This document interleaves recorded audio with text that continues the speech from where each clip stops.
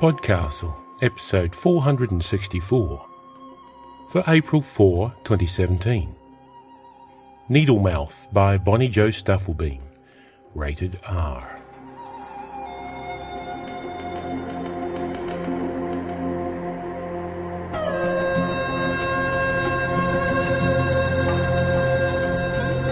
Hello and welcome to PodCastle, where reality is annoyed by a faint but persistent buzzing.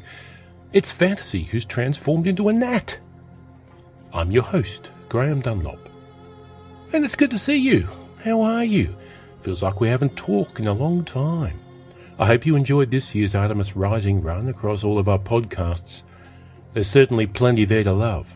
If you haven't already, do go and sample the offerings from our sister podcasts, Pseudopod, Cast of Wonders, and Escape Pod. And now on with today's story, which comes to you from Bonnie Jo Stufflebeam. It's called Needle Mouth, and we're very proud to present it as a PodCastle original. Bonnie Jo Stufflebeam's fiction and poetry has appeared in over 50 magazines and anthologies, both literary and speculative, including Clark's World, The Toast, Lightspeed, and Beneath Ceaseless Skies.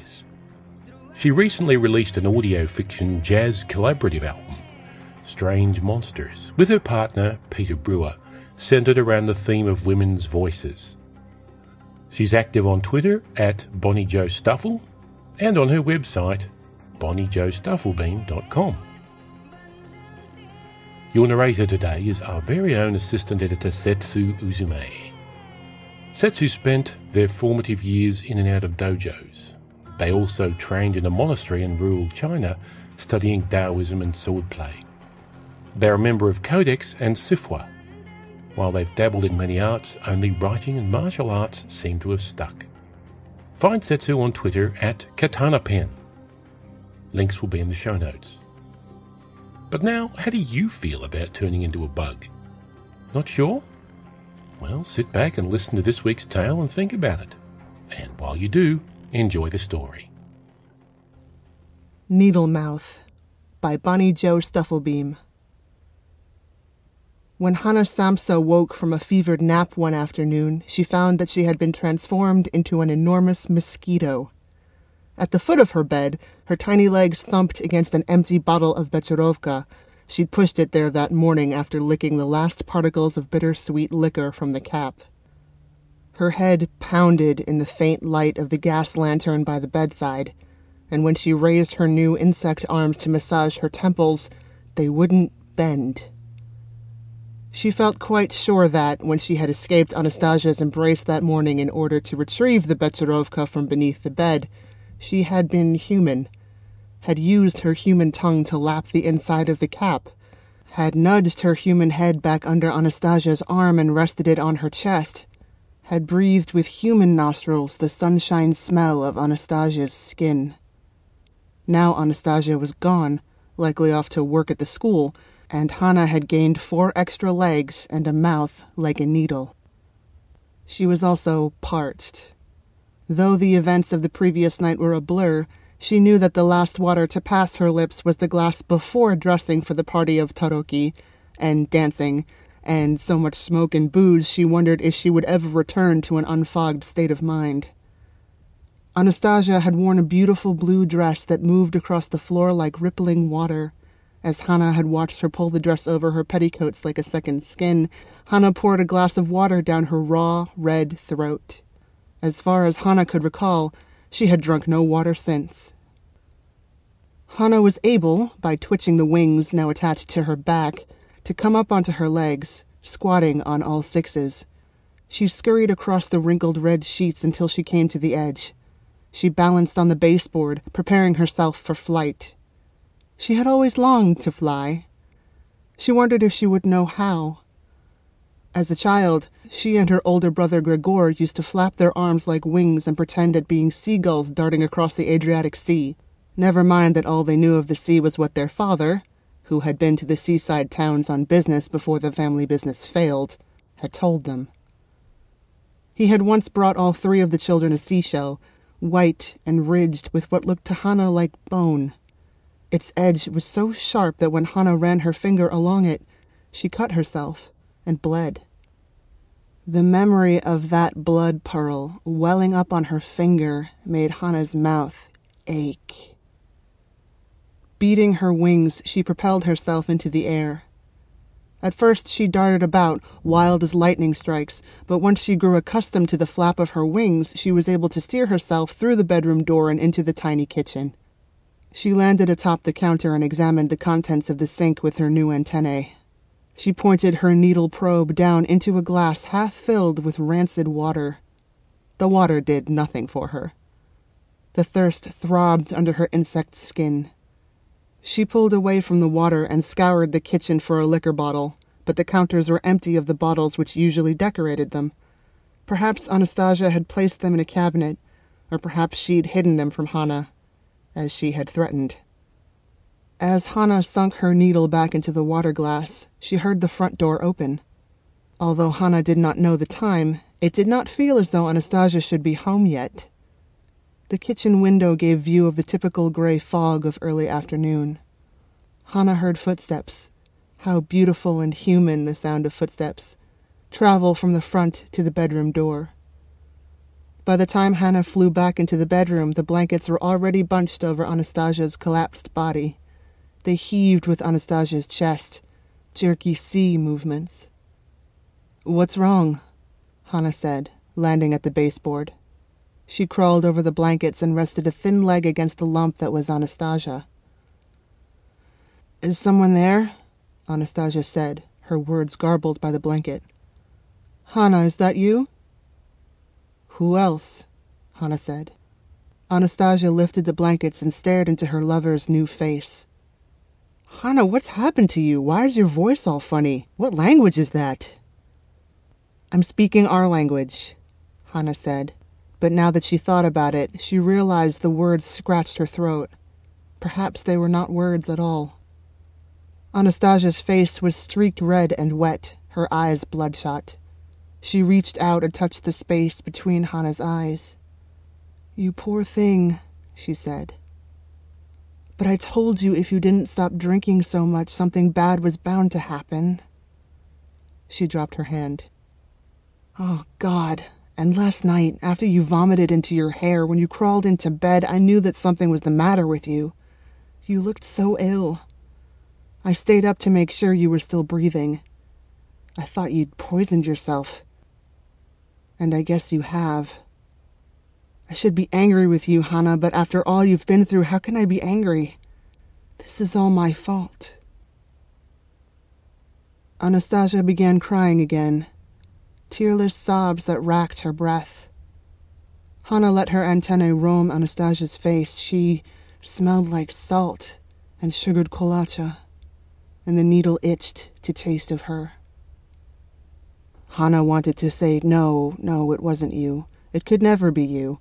But she knew it would be in vain, and truth be told, she was losing her will to speak the language of bone and muscle and flesh. "I lost my job today, Hana." Anastasia spat through her gut-ache sobs. "Someone from the school was at that party last night, and I didn't recognize him, but he recognized me, and he tattled about us like one of the 7-year-olds in my class. Can you believe it?" She stared into Hana's bug eyes. She looked different to Hana, like 200 eyes. Hana couldn't look away, frozen in her inability to comfort her. "Perhaps you should call on your brother," Anastasia said. "I feel certain the recent fight with your family is to blame, and he's always been a sensible and sensitive man, more so than anyone in your rotten family." It was an impractical suggestion. Her brother hadn't, after all, stood up for her when their parents shooed her from the apartment, when they told her in no uncertain terms that they wouldn't support her hedonist lifestyle. When they tossed her nightsack filled with meager few koren and her journal, which they had accidentally peered into while tidying her room, never mind that the maid girl, Anna, did all the tidying in their apartment these days. They had read her most private thoughts and found them vile. And where had Gregor been when this was happening? On one of his sales trips in Moravia, as absent as he had been since they reached adulthood, pouring all of himself into a job that was slowly unraveling the gentle person he once had been and hardening his skin into a shell. Hana had marked the date of his return on the calendar above the bed, sure that once Grigor had heard what their parents had done, he would come to check on her. But it had been 8 days, and her brother had not showed. "Think about it," Anastasia said. "Your brother loves you. He could have an answer." She stretched, and Hana envied her the ability. Hana's own body felt rigid. She felt as though her insides were drying up. "You must be hungry," Anastasia said. She picked Hana up in both arms and cradled her like a large baby, carried her to the kitchen. The view outside the window hadn't changed. The gray light leaked in and cast a pall over the furniture. The house smelled of dust and patchouli from Anastasia's tarot readings. Hana wished she would have let Anastasia read her. Maybe they could have prevented this. In the kitchen, Anastasia cupped various foods in her palm, holding them out to Hana, testing her appetite. Cheese, milk, leftover goulash they had left on a plate in the sink. It all smelled of must and mold and bitter. But beneath the food, beneath Anastasia's skin, pumped a fountain of salty sweet, copper coins on a childhood tongue, fresh and red, and the very essence of the woman for whom Hana had risked everything. When Anastasia saw where Hana's gaze stilled, she rinsed her hand of the goulash mush. "Of course," she said, holding her hand to her chest. She gulped a quick breath of air. "Go ahead, then. I'll let you if that's what will make you happy." Anastasia thrust her hand beneath Hana's face and looked away. Hana pressed her probe against the skin until the needle unsheathed and pierced it. She sucked the blood into her, warm. It coated her insides and made her dizzy with a lightness like vodka would. Better. Like every bad thing she had ever done. Like forgiveness. Anastasia's hand twitched, the blood leaving it in a steady stream up the straw of Hana's face. "I feel weak," Anastasia said. "Slow down." But it had been so long since she'd felt this free, this attuned to another, so she gulped harder, harder, as Anastasia struggled to wrest herself free. Finally, she pulled her hand from the needle's bite. She cupped the wounded skin to her chest and sank to the floor, her breath ragged. Hana's belly bulged. "You took too much," Anastasia whispered, her body pale and wilted. "After all I've done for you." The truth was a nasty buzz in Hana's ear. Anastasia had given her a home and food and clothes, water when she drank too much, and orgasms, plenty of those, and love. Hana wanted to land in her lap and give it all back, but it was impossible. There was nothing she could do to save her with her insect arms. She was a monster. Hana knew better than to stay where she wasn't wanted, but not enough to keep her from returning to a place that had previously spit her out like a bad taste in the mouth. She traveled, heavy with the blood in her belly, from window to window until she discovered one open in the bathroom and left Anastasia's house through it. Her headache was gone. Through the balmy air, she flew to the apartment her brother Grigor paid for. It was not far from the hospital Na Františku, and so to find her way, she was no longer confined to the crowded sidewalks and streets. She followed the sweet salt reek of blood. It was blood she wanted at first. Blood, more blood, siphoned from the people whose unlove she was sure had altered her beyond repair. The buzz of her wings was like a song she longed to dance to, far superior to her sister's old violin concertos. Superior even to the operas of the National Theatre, where she and Anastasia used to crouch in the shadows outside, listening for a hint of the magnificent music within. Her family's apartment looked the same from the exterior, worn gray stucco to match the sky. She found her family's floor, their 3 windows, and landed on the first, which led to the living room. Inside, Gas lamps cast shadows over her father, mother, and sister reclining in their chairs. Her sister, Greta, stroked her violin, a sad tune floating from her bow, and her father's eyes were closed, his head dropped back as if he were dreaming. Her mother stared at her sister, an expression Hannah could no longer read upon her face. It was too human. Hannah was losing her knowledge of such things. She caught a glimpse of the window across the room. It was open. She could fly around and sneak inside through it, taste the blood bonds that were supposed to be so permanent, but proved even more fleeting and temporary than human life. She looked back at her family. They seemed exhausted, slumped shoulders and black bags beneath their eyes. But what did they have to be worried about? They didn't have jobs. No, they made Gregor support them. Let Gregor carry all of the family's burden. Her sister stopped her playing and let the violin topple to the floor, as if she could not possibly hold it any longer. She would spare her sister, she decided. Poor Greta didn't know better. Only 17. She hadn't yet been ruined by them.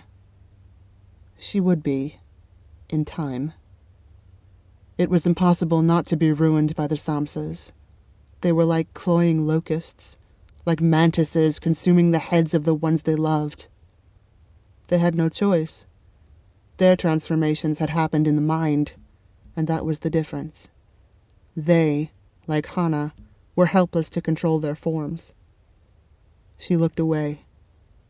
No, she wouldn't drink any of them. None of them knew better. Her insect body could have melted them, the tension bloodlust gone and replaced with a hollow ache as if she were a molted shell.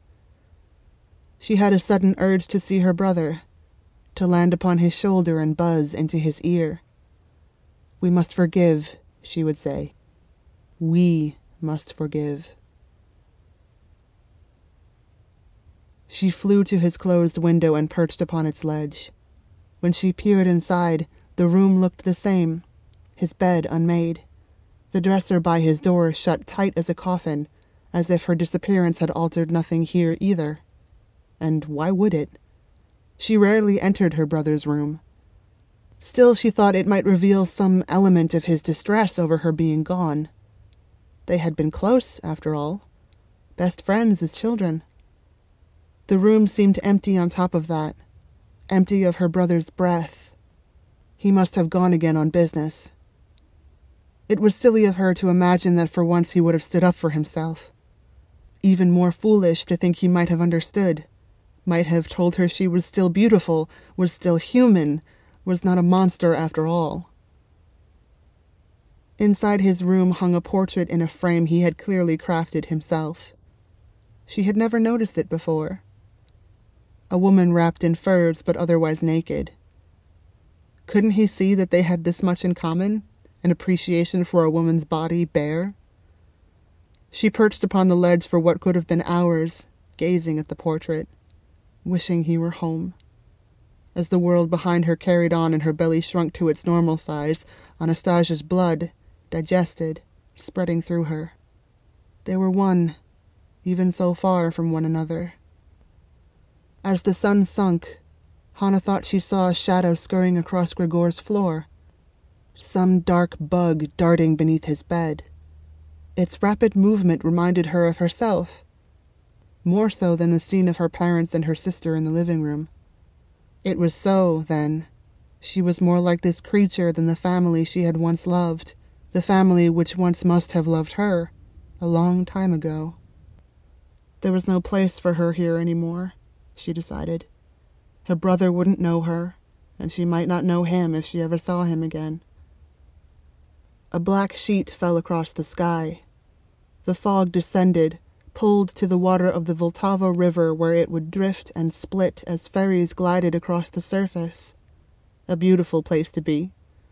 As beautiful as any she had been to as a young girl. As beautiful as any she had visited with Anastasia. The shimmer of water in moonlight. As good as the sea, because it was attainable, because she could go and live there and stay as long as she liked. With one last look into the apartment, she propelled herself from the ledge and smelled her way to the water full of fish and sweat and walkers on the bridge with their throbbing veins cased in skin so easily broken she could pierce it with her body. Most of all, the river was where those like her lived, those others with mouths with needles. The river would be her home now. She would be wanted there.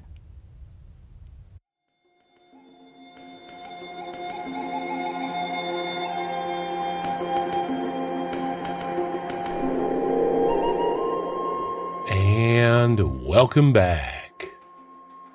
This story owes its origins to The Metamorphosis, a novella penned by Franz Kafka and published in 1915. If you've never read it, I recommend you do so. It's a fascinating story. In it, Gregor Samsa awakens to find he's turned into some kind of giant insect. People often say he turns into a cockroach, but that's not explicitly stated in the story. In Bonnie Jo's story, Hannah Samsa awakens to find that she's turned into a giant mosquito. So far, so similar. The difference to me is that Hannah eventually accepts her transformation, even revels in it. Gregor never accepts his new state, worrying about his family and how they'll get by now that he can no longer work. He feels shame and loathing for his insect form. And in the end, it's all for naught, as his family manages quite well. You could say that whilst Gregor transforms on the outside, he never transforms on the inside. But Hannah experiences a freedom and joy she's never known, or perhaps lost, and by doing so manages both transformations, inside and out. She accepts what she's become and is the better for it. I like how Needle Mouth takes Gregor's situation and flips it on its head. Very nicely done, Bonnie. Very nice indeed. And that's all we have for today. On behalf of everyone here at PodCastle, we thank you for stopping by and listening to this story with us. We'll be back next week with another. Until then, this is your host, Graham Dunlop, reminding you that the Vltava River is as beautiful a place as any you've been. I know, folks, I lived around there for a year. PodCastle is a production of Escape Artists Incorporated. It's released under a Creative Commons Attribution, Non-Commercial, No Derivatives 4.0 International License. Should make a song out of that. Share it all you like, but don't change or sell it. Our theme music is by Shiva in Exile. To find out more about them, check out their music at magnatune.com. We rely on you to keep our PodCastle flying. You can make a regular donation for as little as $2 a month, or make a one-off donation of any amount. You can set up donations at the PodCastle website, go to podcastle.org, and find the Support Us section down the right-hand side. Marcus Aurelius said, "The universe is transformation. Life is opinion."